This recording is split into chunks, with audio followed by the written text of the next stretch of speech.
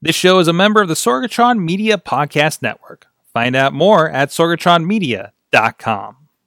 This show is brought to you by Slice on Broadway.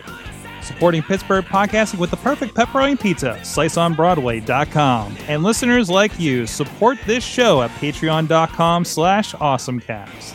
Sidekick Media Services. We are your sidekick in business for social media, video production, and more. Find out more at sidekickmediaservices.com. I'm getting awesome, you're getting awesome, we're getting awesome, yeah, that's what I said now. I'm getting awesome, you're getting awesome, we're getting awesome, yeah, that's what I said. It's time to get geeky, get techie. It is the Awesome Cast. I'm Mike Sorg at Sorgatron on the Twitter, video producer, podcaster here in the Pittsburgh area from the Sorgatron Media Studios in the Beachview neighborhood, right on the tracks here, ready to get techie with all of you and all of you out in the chat room here live on the Facebook Live as well. Thank you everybody that's jumping in there and checking it out. But we got a hell of a crew. Everybody's remote. Nobody's in the studio. More pizza for me. First of all, we do have out there from the Big D, Dormont, from Studio C, it is John Chichilla. He's the gadget guru over at Big Bank International, Esquire. How's it going today? There's people in the studio. You and Missy are there. Yes, we are. Yeah, but I'm just saying it's just us. We're always here, though, Chilla. You're on the ones and twos. And my name just got really big really quick. It did. That happens. That happens when I haven't opened the. Hold on. Let's fix Alex's. Oh no, Alex is fine. Let's see. Oh, mine's good. There we go. There we go. That's the thing we're supposed to do beforehand if the internet actually works for the hour before the show, and we're not trying to cram it here before we get going. But also, you did hear that voice. He is a graphic designer out in California. I don't even know what part of California you're at these days. But Alex Cars is joining us from parts unknown California right now. How you doing, Alex? I'm doing good. I'm coming here from Long Beach, California, one of the other cities vying for the Amazon headquarters. Oh, we're going to have to duke it out a little later over that. Also, I have a reminder. I put this in my own personal notes to remind you that iTunes is now Apple Podcasts. Wait, what? iTunes is Apple Podcasts now and has been for a bit. Oh, okay. So you wait. So wait a minute. So you can't actually get podcasts in iTunes now? No, yeah, of course you can. Right? No, it's its own separate thing now. Right, they rebranded iTunes. They rebranded all the podcast stuff as Apple Podcasts. Oh, geez. Yeah, in fact, they came up with new icons. How a lot of the different Google does it. They give you your own little graphic to put on your website for downloads. Yeah, it's all rebranded. Yeah, sorry. I could have told you about this before the show, but I thought it would be more fun to let you know now. Let me know what I don't know during the show in front of all these tens and tens of people live on the internet. Hey, but we're spanning multiple time zones tonight. We are. But anyways, this is the Awesome Cast where we correct each other publicly about what we don't know about technology on the internet. You can check us out at awesomecast.com, and you can subscribe to us on Apple Podcasts, Stitcher, Spreaker. Man, that's going to kill my flow. Jeez. iTunes, Stitcher, Spreaker, iHeartRadio, and the video versions on the YouTube and Facebook page. You can drop us a line on the YouTube page. I'm sorry, on the Twitter page at AwesomeCast. Yeah, you can comment on YouTube too. That's a thing that works these days, I think. And you can also join us live, like I said, Tuesday nights at 7 p.m. Eastern on our Facebook page, where we got a short link over at live.awesomecast.net. Also, thanks to our streaming partners, RiversEdgePGH.com, our good friends over here in the Millvale neighborhood on the other side of the city. Actually, my neighborhood, it's actually a town. It's actually not a part of Pittsburgh, but still. And also our friends, the 405media.com, who are out in Alex's neck of the woods, of course. And we're streaming regularly there Saturdays, 9 a.m. on River's Edge, and daily at 9 a.m. Pacific time. That's a time that actually counts for Alex, and noon for the rest of you over here on the East Coast. Also, thanks to our Patreon supporters. You guys literally help keep the lights on around here. Yes, I just paid the bill, so literally keeping the lights on around here at Sorgatron Media Studios. And with thanks to our friends that are doing that, at the dollar level, fan of the show, you get the recognition here on the show. Michael Fedor has been supporting us for a long time. Mike Fedor Show on the Twitter. And at the $5 level, you guys get the gold content where we get into a little bit extra stuff around the show. Maybe we get a little just super techie, or we talk about the parking situation in Dormont and the weird things with the Mount Lebanon cops and everything that Chilla has going on.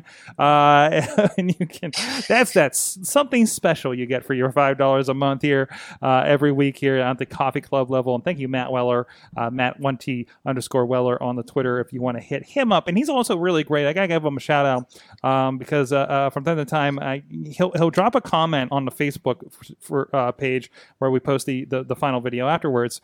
And it'll just be a giant paragraph of what he thought about a topic that hits him. That'll show up a day or two after we put the show up, and I really appreciate those deep dives that he does. And so definitely keep an eye out for those. Follow those posts to see what comes up. And of course, we have other levels. The $10 level, you guys get the state of the show, let you know what's coming up, some behind the scenes things that we don't a lot of times publicly talk about that's coming up with the show, and changes and upgrades that we're working on. And there's also a $20 executive producer level you can join us at. Anybody that joins us at this level for 4 months, we'll even send you your very own executive producer business cards. You'll be labeled as an executive producer in our show notes on the show in the video version. Shout outs, of course, in this section as well. Please support the show at patreon.com/awesomecast. So let's get into our awesome things of the week. It's time to deep dive a couple of things over here. Let's start with the gaming and Chilla. So I actually finally got to play around with a Nintendo Switch. There it is. Totally super happy with it. I'm amazed at the boot up time, the battery life. I'm definitely deeply involved in playing some Zelda. Really liking the form factor. I'm amazed. I wish I was in the studio so I could hand this over to you so you could, and maybe you've, I think, held Chachi's, I'm not sure. The weight on it's really nice. The other thing that Chachi doesn't have one. Chachi doesn't have one. Chachi doesn't have one. Oh, he doesn't? No. He's still on the Wii U. That's what he's playing Zelda on. But I have played with my brothers. Okay. So I'm super happy with the weight.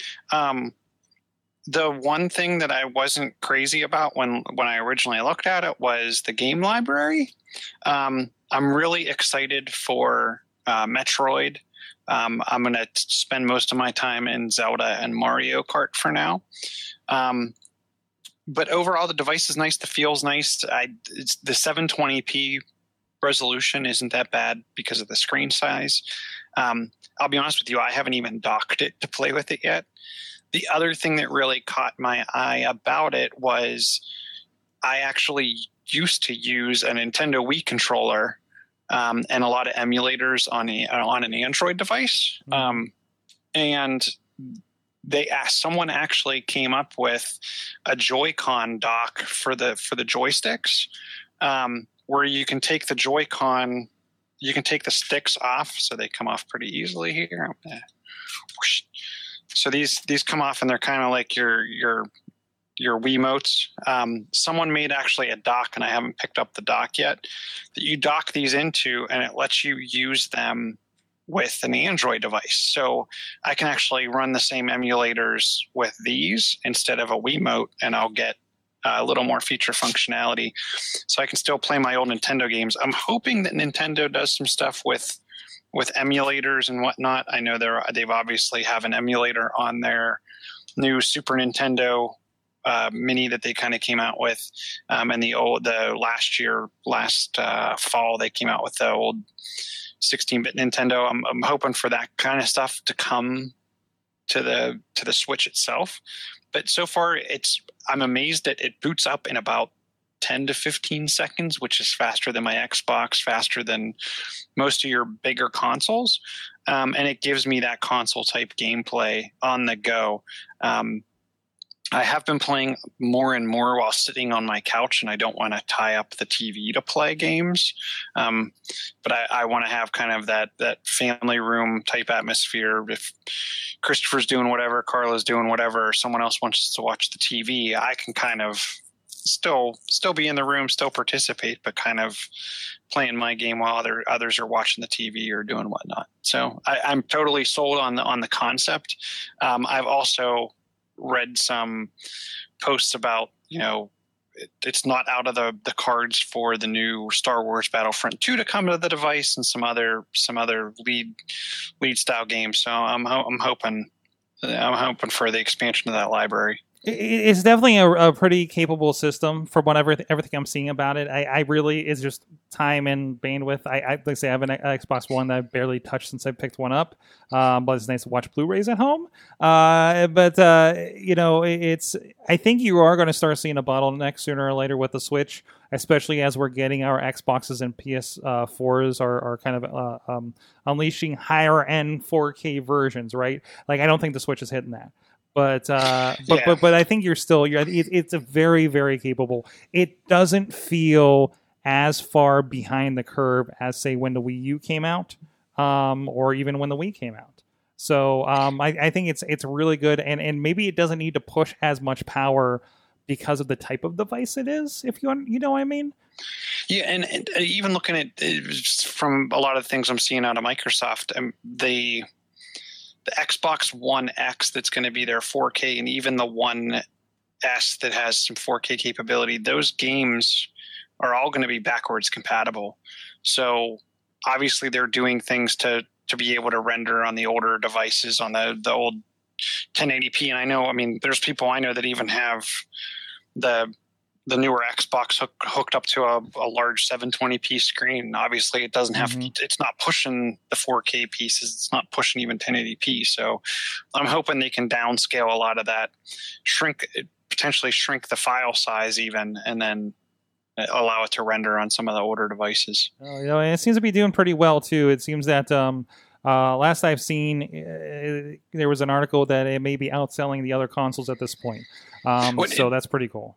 And the thing I'm excited about it is not just having some couch play without having to tie up the TV. It's that it's small and light enough I can throw it in a bag and take it pretty much anywhere. It really does lend to your super portable world at this point, doesn't it? Yeah. So that's good to see. Alex, I think we're going to both jam on this next one. There was a lot coming out of Adobe Max this week, and you, of course, an avid graphic designer, is paying a lot of attention to that, I believe, right? Yep. I was talking to Missy about this and kind of getting ready for this week. There's definitely a lot to unpack coming out of the big announcements. I'll rattle off a couple of these, but I want to focus on two in particular for my awesome thing. Experience design, which was a thing that Adobe was doing to make it easier for people to, go from prototype to from design to prototype to actual previewing on devices. That is now out of beta and is now Adobe XD CC.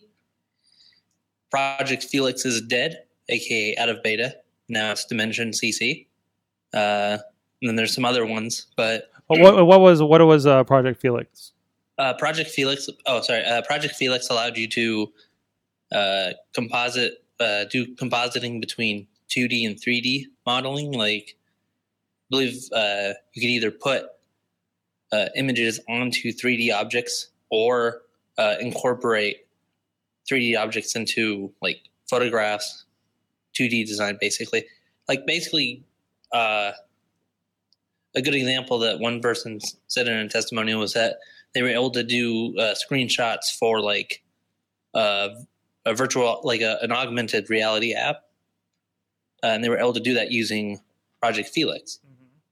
So now it's out of beta and has become Dimension CC, and there's a lot of extra features with it now. Wow, we're looking at it here on the video, and that looks really cool and looks like something that we can maybe use in some of our design work too. So that's really nice. Yeah, it's kind of wrapping around 3D objects and everything. So it's kind of a layering system, I guess. Does that seem right?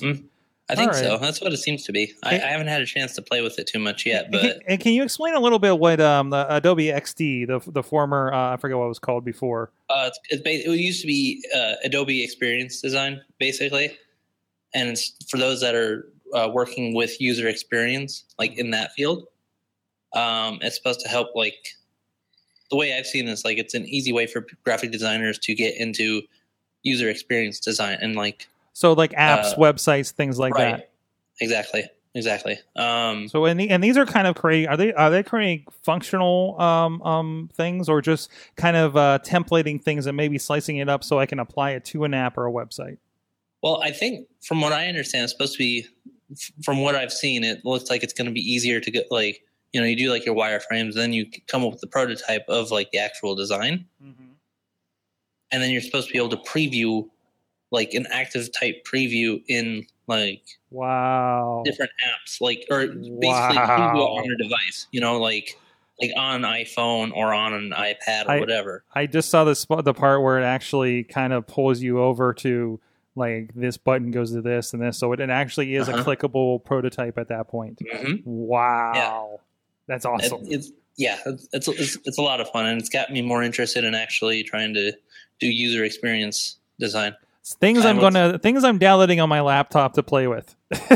Like, and it's been a while since, because usually it's something that's like a little too heady and like more code based, especially like some of the HTML5 stuff.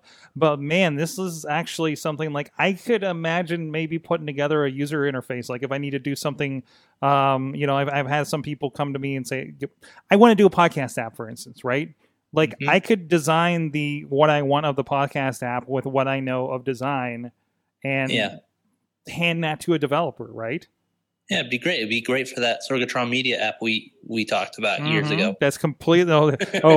They're still talking in the background that we don't talk about that. If you subscribe to the State of the Show level at the $10 Awesome Cast Patreon, we might talk about that on there with you. So the interesting place I think that fills in too is I think there's still a large gap in the user experience when you think of your big stores, and I'm just going to pick on Verizon or potentially even AT&T, your carrier-based stores, and I'm sure this extends into your Walmarts and your other types of stores, but pretty much anyone that's going to have a walk-up kiosk. When you think about how their website versus potentially their app that they have in the store or the app that they give to their consumer on their phone or tablet, they typically have a disjunct user experience, and it's one experience on their website, it's one experience in their app, and then it's one experience in their in-store private app. This seems like it'll easily bridge that gap and allow them to take the same interfaces, the same content, the same look and feel, and really bring it across the number of devices. And when you think about screen resolution in Android or even in the Apple ecosystem today, with the different size and device and the different resolution, I think this helps kind of bridge what the user is looking for and makes their life easier when they jump through the experiences of dealing with any kind of major retailer. Mm-hmm. Hey, I'm looking at this too, and I think I saw that these can be included starting at $9.99 from the pages that I had pop up. Like, you get in here, you can start a new design and say, hey, I want to develop something for an iPad, right, or a web or something like that, and it's already templated everything out for you. So like, it's a nice starting point, and you can start designing from that. And I think this is probably, Alex, correct me if I'm wrong, if you're familiar with something like Illustrator, this is going to pretty much be plug and play for you, right? Yeah, in fact, actually, it's funny you mentioned that. Illustrator recently had a plugin released specifically for Illustrator that actually kind of touched on, going back to the dimension stuff, like the 3D design. Mm-hmm. So there's actually a plugin for Illustrator now that allows you to kind of incorporate your designs that the vector-based stuff that you do in Illustrator onto 3D like stock photos or type thing. Mm-hmm. And I gotta point out right off the bat, this is going to be full screen on your Mac. If you're frustrated like I am about your Photoshop situation, they still haven't updated that, right? I don't think they have. But I'm not sure. I haven't. They did, because all I knew was that I had like 19 app updates, and they were all updating to the latest version, and all the latest versions of apps had some of the big features, and that's what got me looking into it more. Was okay, it has that. So another thing, and this might be interesting for you, Sorg, on the video side, After Effects will let you make effects and transitions for 360 and virtual reality. What? Video. So I don't have too much info on that, just that's a possibility. Well, I think that's because they were talking about some experimental AI stuff as well. And that's actually my awesome thing of the week, because I was digging into this, and this was all sneak peek stuff. So this is all kind of their beta, kind of, again, it's in a prototype phase, but this are things that could definitely be bringing over to things like maybe Premiere and Photoshop, right? There were 2 points to it, and I was checking it out on an article on The Verge over here. So we're looking at there's a couple of things. First of all, let's look at Scene Stitch, right? So they're taking photos, and you can cut out like a section of the image, right? Let me go full screen here and let's hope Adobe doesn't do a takedown. So you can select like a section, like, hey, maybe under this river needs to go away. And then it'll actually search through Adobe stock photos and replace that section with what it thinks may, let me see where they're showing the sections, what it thinks may fit, right? And not everything works, right, as they go through. It may be just other scenery. It may be just, they were showing some skylines in Denver, and they took out the kind of bottom neighborhood that's beneath the trees, and you can kind of see it and everything like that. And then you could replace it with like one of them was like beachfront property, just other roads that are just kind of running into the trees. Like and there's several that work very, very well with limited modification. They look like they could work. And then there's other ones that just looks like these trees are coming out over other skyscrapers, right? Again, they say not perfect, but it can give you like a little bit, some different inspirations coming around this stuff. And I thought that was really cool. Again, very AI generated and kind of another take on what we see with a lot of our AI machine learning things that are happening these days with Google Photos that we've been talking about a lot on the show. And I think this maybe lends to a little bit with the 360 editing and things like that. But they have Project Cloak. So, in the example that they have, there's a nice shot here of kind of coming up on a bridge, and I forget, I don't know, the Taj Mahal or something like that. A nice building here, but there's a big light post in the way as you're floating by. So now with this system, and there's actually different methods they kind of tried here. One makes it look like kind of that cloaking effect, honestly, because it's taking kind of pixels before and after, right? But as you get in there's a version of this where it absolutely takes out the post. And is really good about kind of seeing what those in-betweens are. There's another scene in here where they took away part of a strap, a weird cross strap on a guy's backpack as he's walking through. And then as they go through again, they actually take the couple out of this scene through this canyon where they're walking. And it's just a pan shot of the background. Really, really cool stuff that I know, and Alex, you can probably vouch for this on at least the scene stuff. Really, really hard. Like I've done following scenes for blurring content, like logos and things, in that frame by frame monotony. And if this gives you that head start on something like this and seems to do it clean and actually does to this effect, and to be clear, much with a lot of these effects, the better the footage, the better this is going to turn out, right? These guys are probably, I'm guessing this is like 4K footage that they're addressing here. So there's a lot of information for it to deal with, right? I also wasn't clear if the AI was server-based or like in-house. So like local to your machine. Yeah, is it local or is it bumping up to like the big Adobe server in the cloud and looking at things like that? I did not catch in the article which was the case, and I didn't go deep into it. I watched the 2 videos on here to see the processes, but either way, if this is what they're doing these days, it's got to be machine. It's got to be cloud machine AI. Yeah, I'm guessing it will be cloud, but it'd be interesting to see how much data it chews through to push all that video up and up and then back to then try to figure out the, Mhm. the different pieces of information. So who knows? Yeah, especially with the video files, right? But it could be just taken. If the software is good about analyzing the picture or the footage locally, and it's only sending basically algorithms and math up, that might be okay. Mhm. That might be doable on a typical internet connection. So, But you'll never edit on the plane ever again. Well, unless the plane has high speed. yeah. Which how many do these days, right? Yeah. No, absolutely. And there's some more Adobe stuff I want to touch on here, of course. But at least, well, real quick, Adobe is it has remade Lightroom CC as a hybrid app, and it's going to have 1 terabyte of cloud storage. That's cool. And also kind of a competitor to Photos. Are you a Lightroom user yourself, Alex? I'm not, but I've given some thought to it, and I thought it was interesting. They also, because also on there, they make mention of the fact that if you are still using like regular Lightroom, it's become Lightroom Classic. Mm-hmm. But So, yeah, so Lightroom, it's still available. Like, you can still do this. I mean, you can still just do the way you always have. If you're like, I don't know about putting it in the cloud, what happens, and all the question marks you would have around something like that, right? right, exactly. So Yeah, it's pretty cool. Like I think the big things like being able to work on wherever you're working on, regardless of what platform and where you're at. Like that idea is just like really awesome to me.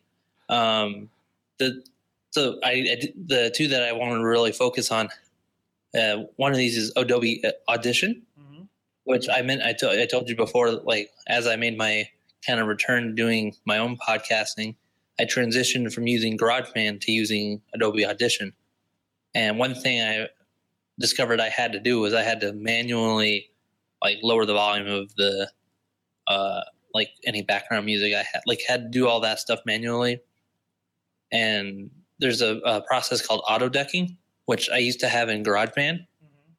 And that was one thing I missed from having GarageBand. But apparently Adobe Audition now has auto decking. nice. So they finally brought that feature you're looking for, huh? Mm-hmm. I mean, I've gotten so used to doing it manually that it's not even an issue now. But I mean, I might use that to make it just a little bit easier for future projects. And definitely highly recommended if you're a podcaster out there to, GarageBand is great, but at a certain point, you're going to need things like, ooh, we need to adjust this volume a little bit or things like that. Definitely Audition, I think, is the go-to. And pretty affordable at $20 a month. And at $20 a month, you're also getting probably a bunch of other apps as well along with that, right? Maybe some of them that we've been talking about. And also remember, everything that we've talked about is available for instance, for us, for the work we do here. And it's kind of like, we use Encore for DVDs. We use Photoshop for images here and there, right? And just a smattering of things, of little things. But now, all that is $50 a month. Everything that you've talked about, Alex, is included in that $50 a month plan. And so now you can go tinker with these, and maybe you have a new tool that does a new thing for your business, or you can become proficient in prototyping something like that if you're thinking about apps, and kind of slide into something like that, which makes it way, way more accessible than when I was coming up through school. And each one of these options was $200. $400, $600 for each time they upgrade. Now it's just included, and that's one of the kind of beautiful things about what they're doing in the cloud. Well, good on Adobe. I'm going to add some commentary to that one, Sorg. And I know, Alex, you and I talked about this a little bit in the Slack channel too. I like the Spark Post and stuff like that, the apps for my phone. And Alex, you were telling me about some of the branding stuff that they're actually doing with some of that content, so you can kind of self-brand your own stuff. Yeah. One of the premium features for Adobe, like, it's interesting. Like, there's a lot of stuff you can do for free basically, but there's certain things that you could pay premium, and that's like either $9.99 a month or it's included with the Creative Cloud plans. So, but one of the new premium features is you can add branding elements, and it's not just your logo either. We're talking, you add a logo, you pick the colors that match your brand. It'll even automatically detect the color from your logo. like if you have like a one or two logo, one or two color logo, it'll automatically detect the color from that logo, and it'll add it to like the colors that you want to use for your the branding stuff. Which it'll help you find your type, like your fonts as well. Which I think is the greatest thing to it, because I'm not someone who, kind of anything that I've learned with Adobe Suite, I've either learned from watching Sorg or watching hours and hours and hours of YouTube videos. So I've never really had any formal training with it. Also, remember, Adobe has their own training videos too. Exactly. And the cool thing about it is that if I want to go in and do something quickly, the Adobe Spark Post was the easiest way to do it, because I didn't have to pull up the full version of Photoshop on my PC, which kind of bogs things down. I can do it literally in the palm of my hand on the fly, and then it would save it all right there. So the fact that I can actually go through, and the hardest part that I had with that was the color selection. And if they kind of have it intuitive to kind of, hey, I think this is the color palette you're looking for this based on your image, I think it's the coolest thing ever. Yeah, I gave that a little test with like my own logo, and I actually it picked up the color like easily, no problem, and I thought that was really cool. The only slight bummer was like, this is because there's certain fonts that are available on there, and it's not like something that you can even pull out of like Typekit or whatever, which I think would be a nice improvement, like an addition in the future. But then again, like the font that I use for my logo isn't even in Typekit. That's a separate thing entirely. Well, but I think that it can kind of give you something close to it at least. Exactly. Yeah. So yeah. If you're in the right ballpark, it looks better than trying to do something Comic Sans with Arial. Well, that was the biggest thing with me was I don't have the mindset, and I'm not good enough of a designer to design from scratch. But with a little bit of hand holding, I can make something cool, right? And that's where something like Spark and all these other things, like this branding thing, actually is really interesting to me. Because I think, we have enough know-how and design capability to kind of develop things, with that little bit of extra, hey, this will match over here, So, I think, and then we just, defer to Alex to check our work and out there on our West Coast connection. So, things like that. So, all of this talk about the Adobe stuff is making me pretty hungry. You know what's making me hungry? Forgetting that this Mac over here isn't a touchscreen and just poking it. Jeez. Jeez, where they at? Where'd they put the post? I went on the incline. I can't find their... Go to the link that's in the doc. That would make sense.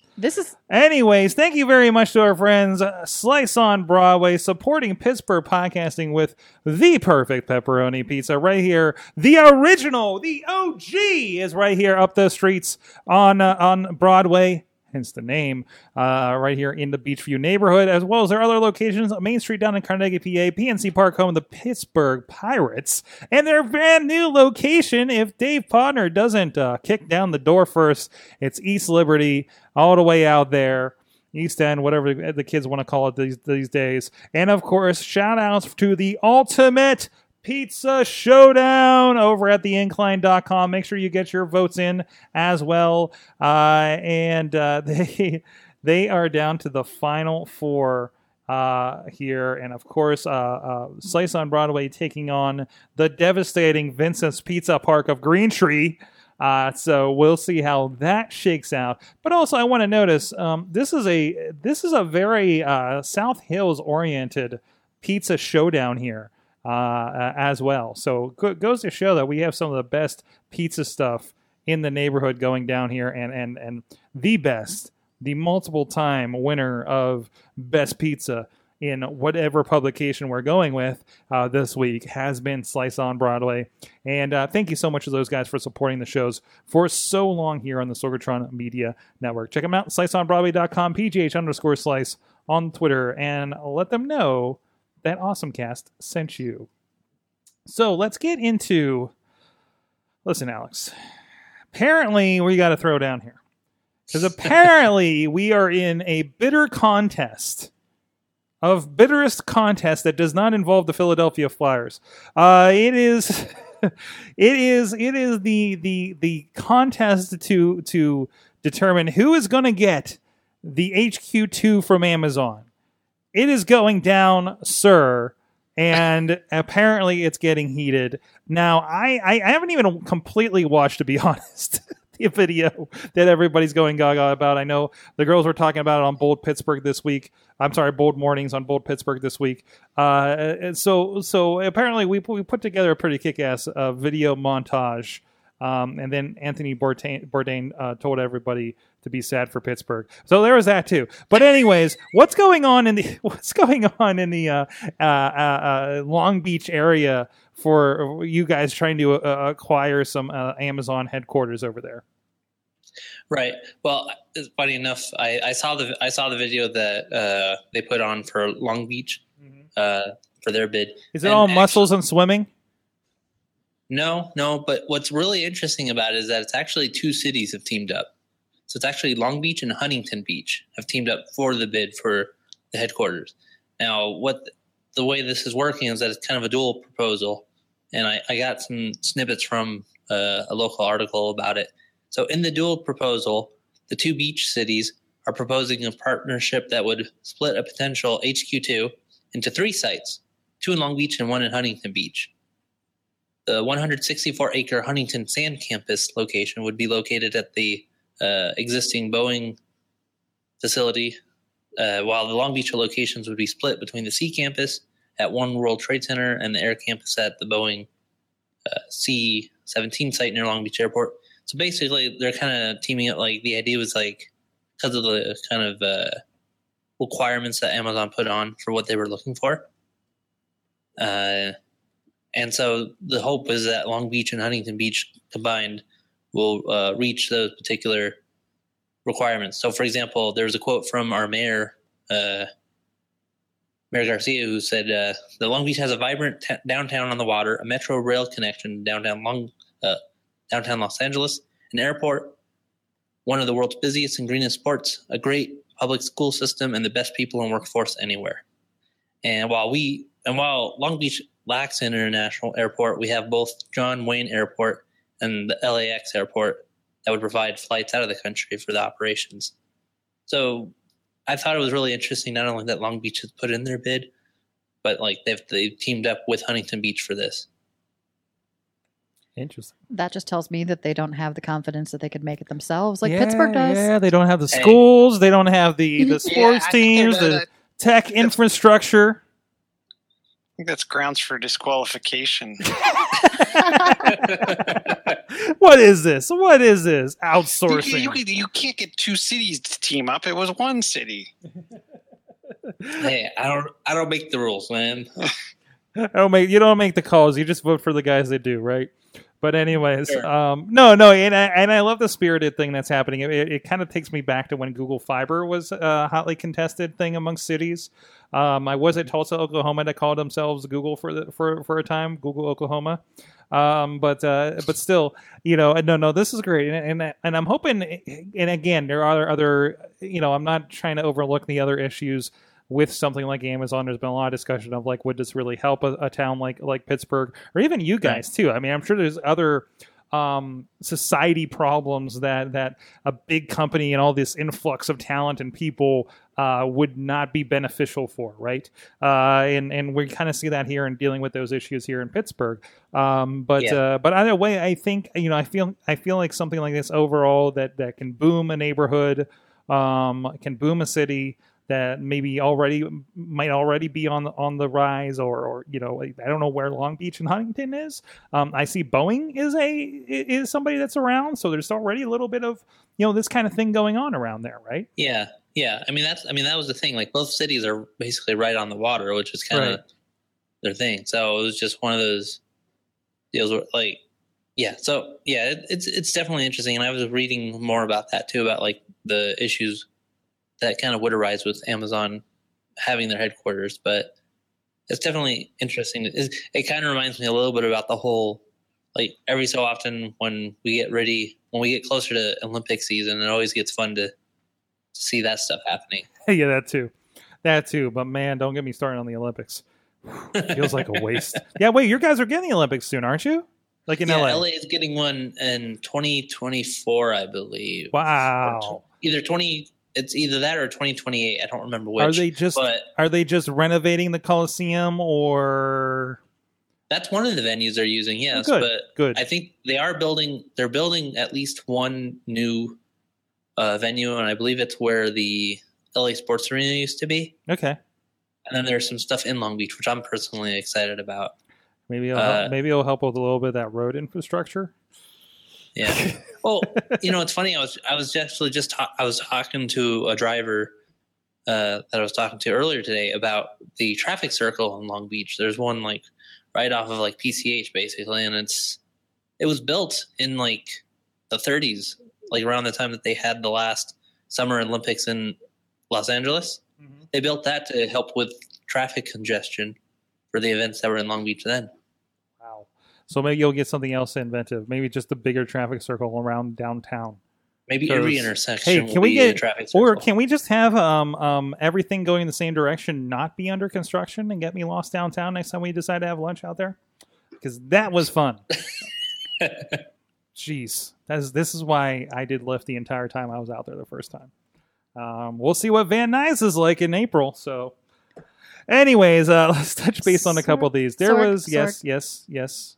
I know that we're wrapping up the show, but I'm going to have to say that you and Riz both shared a story, and I think that it deserves some conversation. Is it the giant robot battle? It is the giant robot battle. That turned out like the highly touted boxing match that didn't turn out. Yeah. That turned out like CM Punk's first MMA fight. That I think that's a discussion for a different show, sir. So there is, but and by the way, so the robot fight happened, and it was short, and I don't know if it was sweet, but I think people will be reconsidering their center of balance in future iterations of robot fighting, because it started. They sprayed something at the other one, and then it just pushed it over. Over. It was pretty, and yet still, there was a 26-minute Twitch presentation, a pre-taped Twitch presentation that was put out there.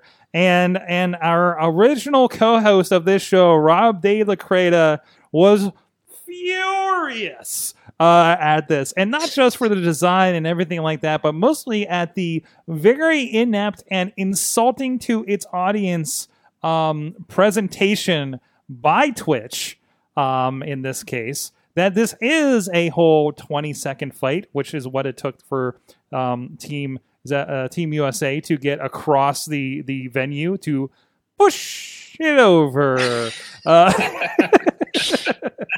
And that was it. And that was at the. By the way, if you find the giant robot duel on Megabots Inc., it's at about the 9-minute mark. Give yourself a little runway on that. But either way, safety first. By the way, I am looking forward to the day. As some know, I work with a certain group that does SAE International, that does collegiate design for Formula cars and Baja and other really cool things that have motors. And I cannot wait for the college design series for giant fighting robots to come soon, because that's where this is going, folks. I really think so. And I might pitch it when I go in for a podcast tomorrow to the office. So just putting that out there. But anyways, no, this is cool that it happened. Maybe not a great result. This is what we have. So, oh man, Sorg, so this whole thing about the robot fight reminded me of UFC on Fox, the very first special they did. Mm-hmm. And it was one of the rare times I actually watched anything UFC related. And they had like an hour, and I think it was supposed to be live, because the hour presentation they had was of the main event, with the assumption of like however many rounds, 3 or 5 minute rounds or whatever. Mm-hmm. And I can't even remember who. I remember one of the guys that was fighting in the main event was a guy that had like his issues with Brock Lesnar when he was still in UFC. And so they had this whole hour-long presentation.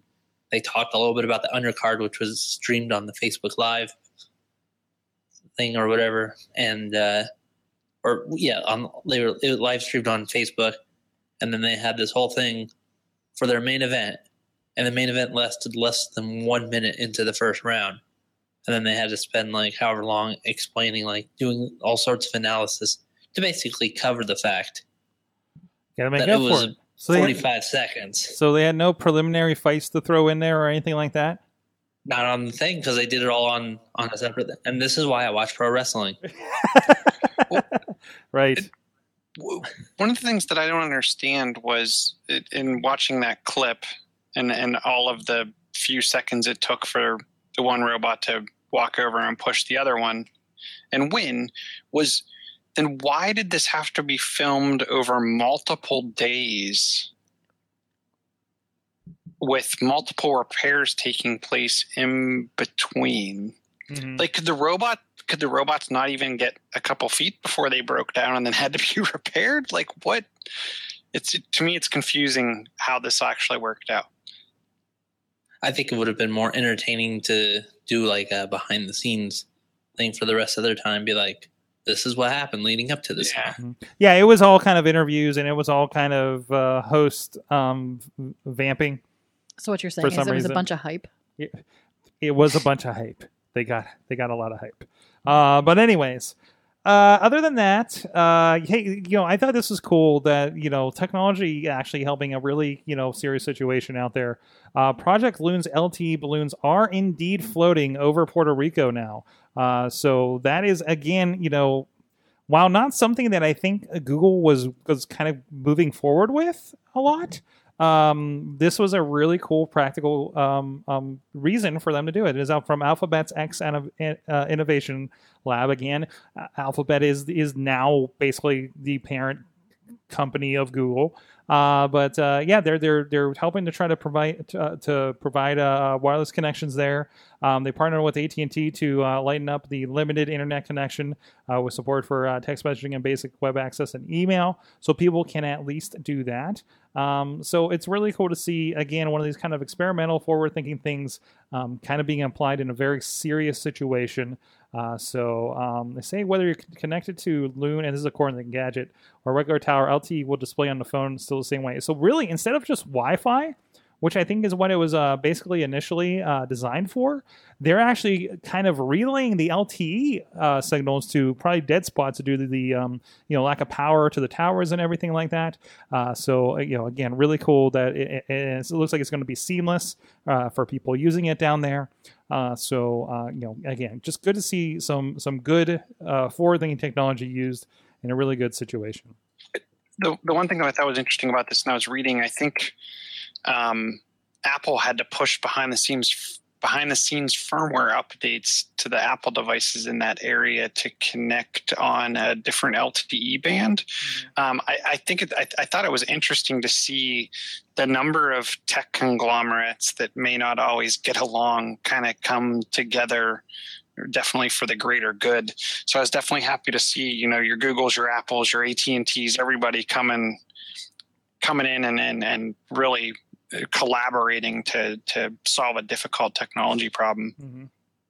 And finally, Chilla, I know I screwed up. I was going to get Kraus this week and talk about the new phone, but you have something to consider, I think, when it comes to what phone you pick up these days. Yeah, and it was an interesting conversation we had because Kraus, and I'm sure he'll come on and he'll give a much more deep dive into the Pixel. He got the 2 XL, which is the larger phone. It's been getting a lot of press and not all that good press across the internets, as it's not using a Samsung OLED display. I think it's using a display made by LG. And there's a lot of people complaining about the way Google's handling screen dimming. So if it's not at 100% brightness, it's not all that great. And even at 100% brightness, the panel just isn't getting the image quality. Now, I'm probably not the perfect use case because I'm pretty anal retentive when it comes to image quality.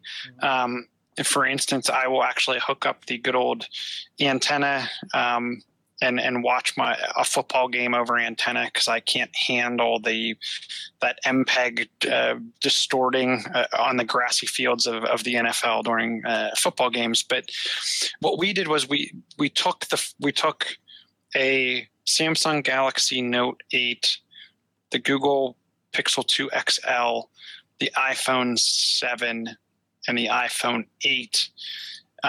Sent the exact same picture to all of them, so it's all the exact same JPEG, and then put them up on the screen and sat the screens side by side to see. I wanted to see is it as big of a deal as people are making it on the internet, and my personal opinion is yes.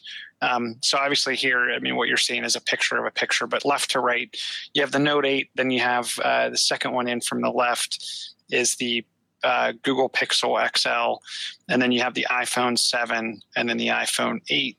And it's kind of hard to tell in this picture because obviously we're looking at a picture of phones displaying a picture. But to me, the Pixel XL, if you look at the skin tones, they're very blue and quite washed out. Mm-hmm. I will say I personally like the Note 8 a lot, especially in person, but I will say the colors are definitely oversaturated. And then the iPhones, to me, give the most authentic representation of the photo. Where I think this is interesting, and we were having this conversation today, is, if you take a picture of someone or something and send it to 20 people, looking at this end result, if all 20 people that you send it to all have a different phone, they could get a much different reaction to the photo, being like, "Oh, this photo really sucks," versus, "Wow, the color in this is amazing." So it was just an interesting look at taking the same photo across multiple devices and then what the interpretation of the other user could be. For me, the Pixel 2 XL is a $930 phone. I personally would be upset if I spent $930 on a phone and I had a rather subpar, lackluster display. Maybe this is something Google can handle with firmware updates. I'm not certain. Displays aren't my forte, but hopefully they can do something with this to make it look a little better. I don't know what your guys' opinions are, just looking at that picture, what your thoughts are. Well, I think it's also subjective. Again, you're somebody seeing them side by side. And in a day-to-day, if you're just like, I feel like I'm squinting at things, right? Mm-hmm. I think that's the big thing. You don't realize how bad your screen is or how great your screen is until you look at another one, right? So I think that's a thing. Just kind of like you don't realize how big your phone is until you hold one that you had 2 phones ago, like a 4 or a 5 series, right? Yeah, I guess for me though, I would, especially when you look at the differential between the Note and the Pixel, I feel like I would send that picture to people and be like, "Wow, look how amazing and vibrant the colors are." If you sent that to someone and said, look at how great this looks, I feel like people on the other end are going to be like, "I don't see what's so great about it." Right, exactly. So, it'll be interesting. But yeah, I guess comparatively, no, yeah, that's kind of a problem. And especially for something that is supposed to be Google's, like, this is our flagship. Mm-hmm. This is what we want everyone else to mimic, and this is what we think is the best experience. Right. I'm just not seeing it. So that's unfortunate. This is what happens when you have a Google company try to be a phone company, and they're like, "Oh yes, our phone is awesome. Yours sucks." Is that the comparison we're drawing here? But they've acqui-hired companies in the past. I mean, they bought Motorola, sold them off. They're buying HTC people. I don't know. I feel like they're a tech company that's talent should be there. Are they doing the supply chain well? I guess, mm-hmm. Right? Those parts like getting the screens or whatever they need to for that. So I don't know. We'll see how that shakes out. And we'll get some more. We'll try to get Kraus in here in the coming weeks to get some more in-depth thoughts about this as well. So, Alex Kars, thank you so much for joining us here on the show. Thank you for having me. He has all the right internets. Everything is great. He's not stuck up in the mountains for this. This is great. We're going to have to get you on more often now. Mm-hmm. It'll be fun. Where can people check out what you have going on?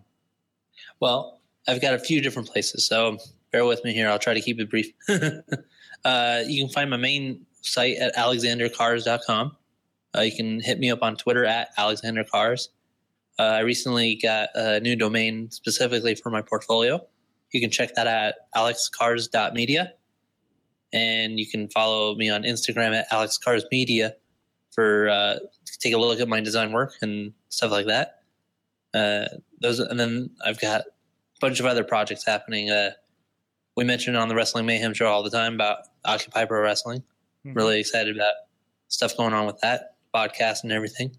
I recently had a chance to display some of my stuff and try to sell my wares at a wrestling show, so that was cool. But yeah, there's a lot of places, but you can start out by hitting me up on Twitter at AlexanderCars. Awesome. Go check it out. Check out his stuff, especially if you need some graphic design done. He's done a lot of great work with us here for some projects around our network. So check him out. Thanks a lot. And also John Chichilla. He's chillatech.net and Chilla on the Twitter. And John Chichilla on the Facebooks. Yes. And, of course, next week is our Halloween episode. We're going to be doing, Halloween-y things. Well, it'll be interesting because there will be trick-or-treating happening right outside this window, right next to me, during the show. It's going to be fun. We're going to be doing some pumpkin carving this weekend.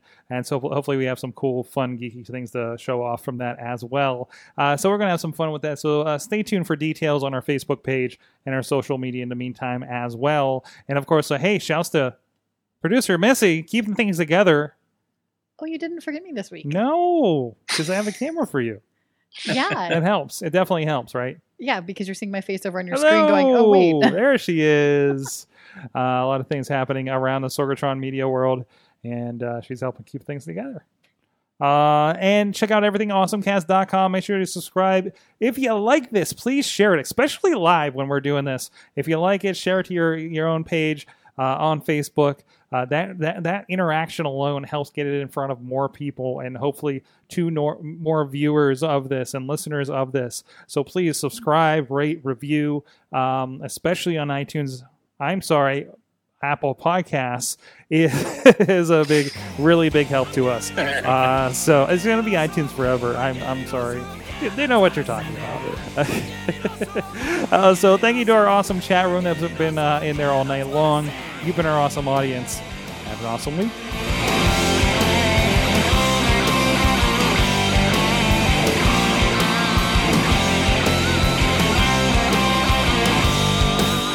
This show is a member of the Sorgatron Media Podcast Network. Find out more at sorgatronmedia.com.